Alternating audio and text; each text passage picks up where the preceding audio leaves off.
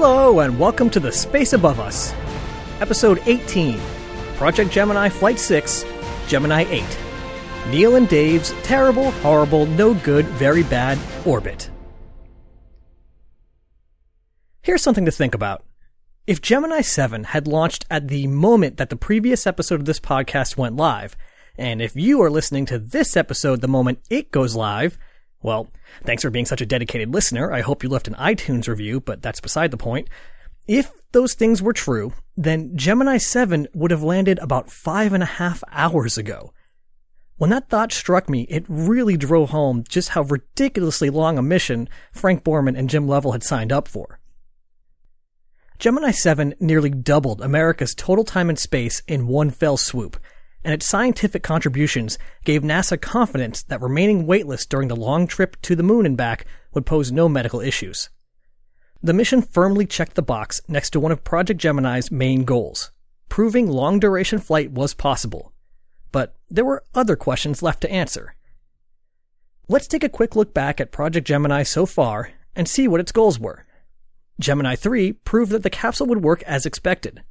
Gemini 4 took the first steps towards orbital rendezvous with its failed attempt at station keeping, flew the longest yet mission at over 4 days, and performed the first American spacewalk. Gemini 5 took long duration even further and stayed aloft longer than a round trip to the moon and back would take. Gemini 6A performed the first successful orbital rendezvous using Gemini 7 as a target, and of course Gemini 7 made a mockery of all other long-duration flights. And what were the original goals?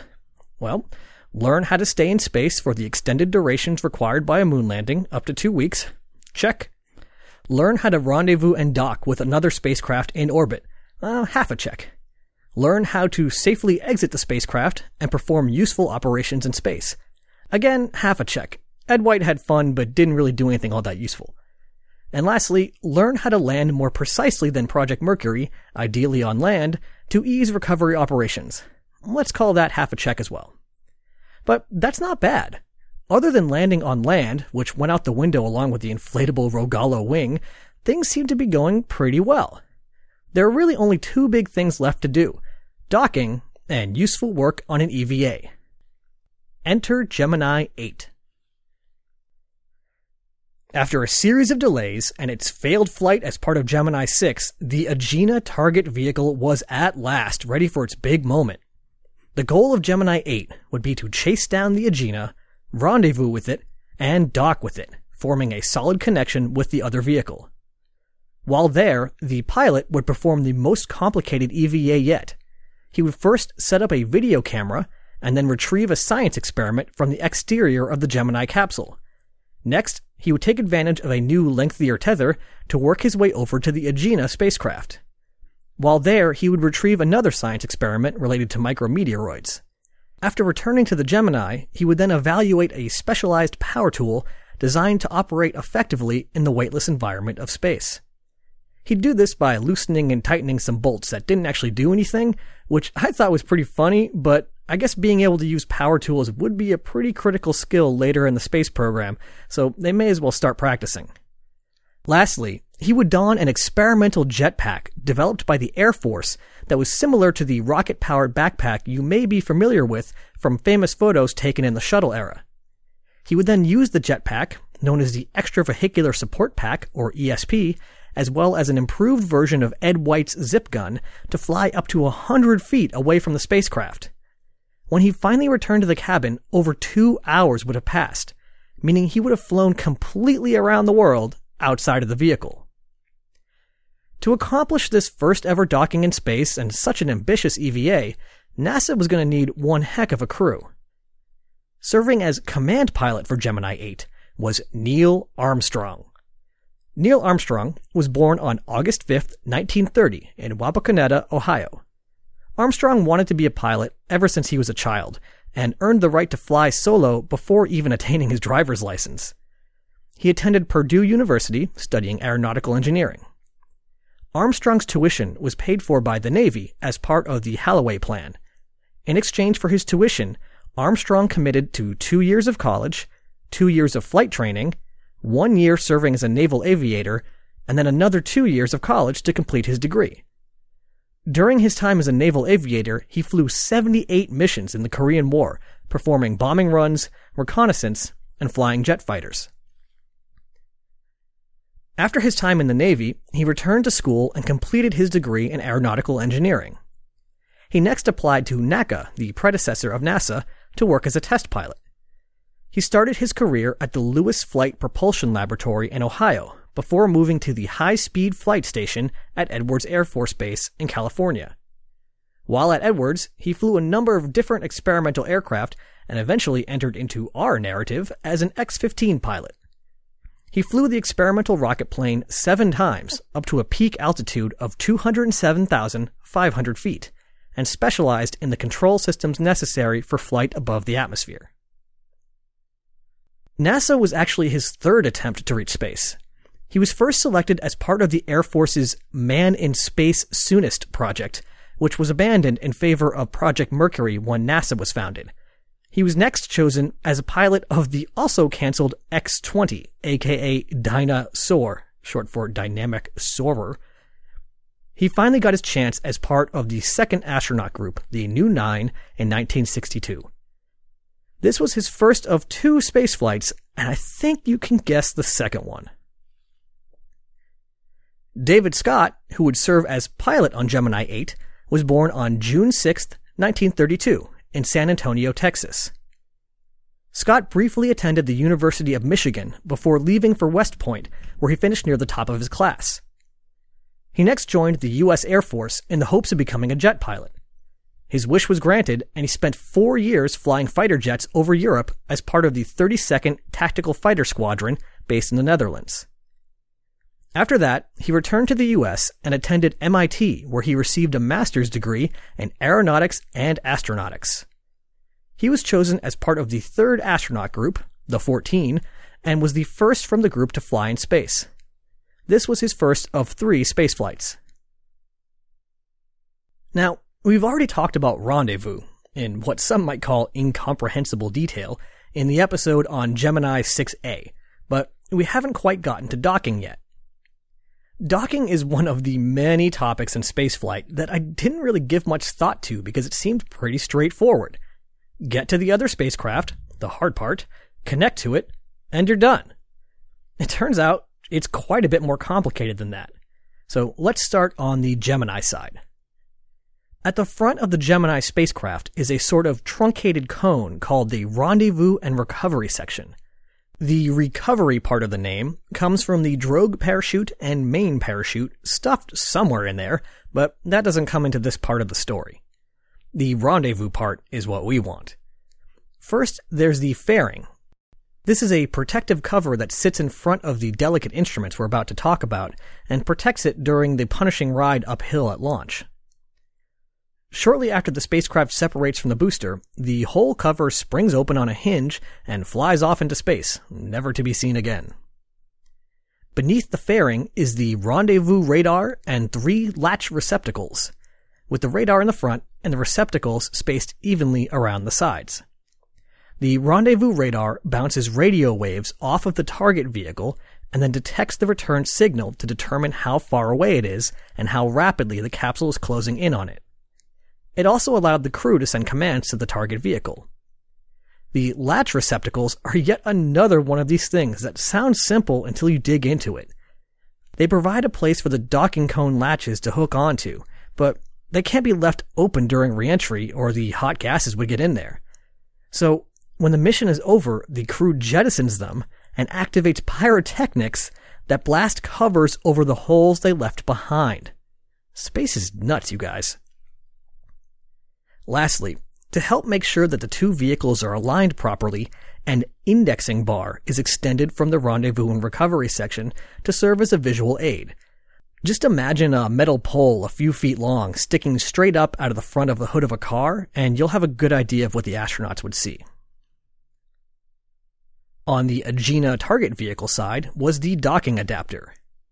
The most obvious part of this was a large cone that helped guide the R&R section of the Gemini spacecraft into place. I haven't been able to find what this cone is made of. I don't really need a reason, I just kind of want to know. So if someone out there actually knows, please shoot me an email. Sticking out of the cone, towards the direction the Gemini would approach from were long, thin metal rods that would help prevent static electricity discharges that would disrupt the sensitive electronics. A large notch was cut out of the top of the cone so that the indexing bar could stick out and allow the command pilot to see if he was oriented correctly. Inside the cone were several latches that would grab onto the latch receptacles on the Gemini capsule. There were also electrical contacts that would touch pads on the Gemini, creating a hardwired electrical connection between the two vehicles. This ensured that the crew could send commands to the Agena. The entire cone was mounted on a series of linkages inside the docking adapter, which helped absorb the impact of the 8,000-pound capsule flying into it. Once the latches were secured, a motor would engage and retract the linkages, rigidizing the entire system. Without this last step, the shock-absorbing joint would be all floppy, and no one wants to fly a spaceship like that. The crew could check the status of all this by looking at a series of indicator lights mounted above the cone. The lights informed the crew of the status of the Agena propulsion systems, attitude control system, soft docking, and hard docking. All an astronaut needs. Alright, that's enough talking about docking. Let's go do it. You guys know how this works at this point. On March 16th, 1966, an Atlas booster rocketed off into the sky, carrying the Agena target vehicle. An hour and 41 minutes later, at 10:41 a.m., Neil Armstrong and David Scott bade farewell to Launch Complex 19 and began their hunt for the Agena. Ascent, spacecraft separation, and initial orbital corrections all went off without a hitch. The crew settled in for the chase and began to unpack some of the equipment they would use on the 3-day mission. They even took some time to eat a weightless meal consisting of chicken and gravy, apricot pudding, brownies, fruit drinks, and my favorite, bread cubes. Why the bread had to come in cube form, I am not sure. Flying the same type of co-elliptic rendezvous pattern as described in the episode on Gemini 6A, the crew of Gemini 8 continued to close in on their target. At a range of about 200 miles, their rendezvous radar locked onto the transponder in the Agena, providing them with range and rate data. Before long, the crew found themselves performing the final small braking maneuvers and easing up next to the Agena just 150 feet away. Rendezvous had been achieved, but could Armstrong pull off the docking? Armstrong fired his thrusters and slowly approached the target vehicle. He found that flying the capsule near the Agena posed no problems. He positioned the capsule a few feet from the docking cone and held it there until they passed over a telemetry ship several minutes later. Once the telemetry ship was in range, he scooted the spacecraft forward, the latches grabbed on, the drive system engaged, and Gemini 8 was hard docked to the Agena. Neil Armstrong had performed the first docking of 2 vehicles in orbit. He called down simply, "Flight, we are docked." With rendezvous and docking accomplished, Gemini 8 had already pulled off 2 of its major objectives. As the spacecraft flew into orbital night and out of range of radios on the ground, the crew could relax for a moment, knowing that the mission was going perfectly. But something unexpected happened in the Earth's shadow. David Scott noticed that the instruments indicated the capsule had yawed 30 degrees off track and was still going. With nothing but darkness visible outside the windows, except for the Agena docking cone, such a misalignment was an easy thing to overlook. Whatever was causing this attitude deviation was happening so gently that neither astronaut had felt the motion. Turning 30 degrees is no major emergency, but the rate of rotation was increasing. Armstrong took control and used the ohms thrusters to null the rates, NASA speak for stop the spinning. He was able to do so, but the spin just started back up again. Since they were out of range of ground stations, the crew were going to have to solve this problem themselves. They suspected something had gone awry with the attitude control system on the Agena and commanded it to shut down. For a few minutes, everything seemed to be under control, but the unexpected yaw and roll motion returned again. The crew decided that it was best to separate from the Agena while rotation rates were small so that they could undock safely and would then at least know if the problem was with the target spacecraft or their own. Armstrong slowed the spin down to an acceptable level and had the presence of mind to not only perform a normal undocking, as opposed to an emergency one, which would make it impossible to try to dock again later in the mission, but to also transfer control of the Agena back to the ground. Gemini 8 separated cleanly from the Agena, but it quickly became apparent that the problem was with the Gemini spacecraft itself. The spacecraft began to spin faster and faster in an uncontrollable yaw and roll motion. Eventually, the spin increased to as fast as a full 360-degree rotation every second. This was so fast that the astronauts' vision was starting to blur, making it difficult to even read their instruments, let alone fix the problem. At this point, two catastrophic events were a very real possibility. First, the crew could lose consciousness as the rapid spin pulled the blood from their brains and caused them to black out. Unconscious astronauts are not the best problem solvers. Second, the spacecraft could actually spin so fast that it could tear itself apart. Space vehicles have to take a lot of stress in a lot of difficult situations, but they're designed to handle those very specific stresses in those very specific difficult situations, and not much else. Designing a Gemini capsule that could spin at ridiculous speeds without breaking apart would just be wasting weight. So let's see what we've got here. We've got two guys, a couple hundred miles up in space, with no radio contact with the ground, spinning so fast that their vision is blurring and they're about to black out. This seems like a good time to remind you all of how emergency deorbits work. No reason. As a spacecraft orbits in low Earth orbit, the Earth itself rotates underneath it. Every time it finishes one full revolution around the world, the path it traces on the ground moves several hundred miles to the west as the Earth rotates. After enough orbits, the spacecraft will pass over every point on Earth in a swath north and south of the equator defined by the orbit's tilt relative to the equator.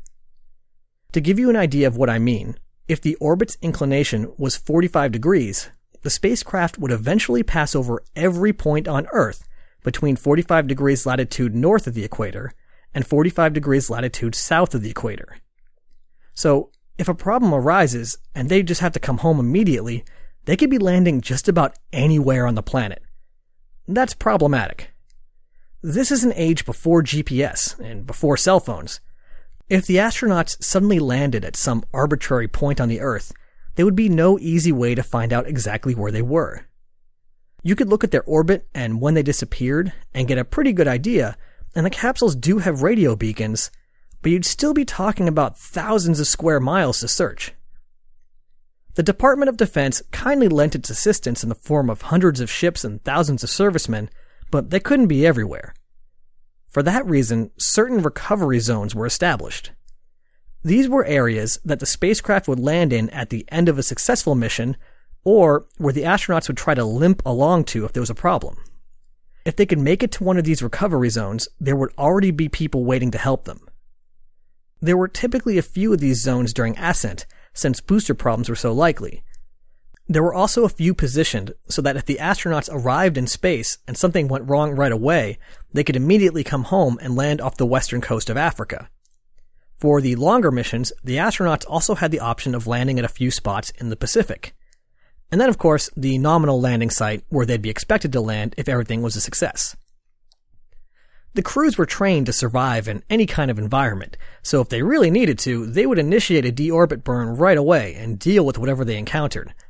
But the hope was that they'd be able to keep things together long enough to use one of those dedicated emergency landing spots. Alright, while we were talking about that, poor Neil Armstrong and David Scott were stuck spinning faster and faster in their spacecraft. They had tried switching attitude control modes, tried turning off fuel and electricity for the attitude control thrusters, tried just about everything they could try. Finally, Armstrong tried one of the last options available to him. He pulled the circuit breaker on the entire OMS thruster system and turned on the re-entry thruster rings at the front of the capsule. Suddenly, the rates began to slow. It took a few minutes to completely null out the rotation, but the crisis was apparently over. So what happened? A short circuit in OMS thruster number 8 caused it to fire even when the control system had disengaged it. This particular thruster was used for both roll and yaw maneuvers, and with it firing full blast, it put the vehicle into an uncontrollable spin. It was only when Armstrong turned off all power to the entire OMS system that the thruster finally disengaged. Using the RCS rings at the front of the vehicle saved the day, but it came at a cost. These rings were dedicated to control during re-entry, and once they were used, they were committed to an emergency deorbit, the first in history. I think these guys would have been happy to leave this first to someone else and just stop at first docking in space. Since the immediate crisis was apparently under control, mission controllers and the astronauts decided to wait a few hours to land at one of the backup landing sites.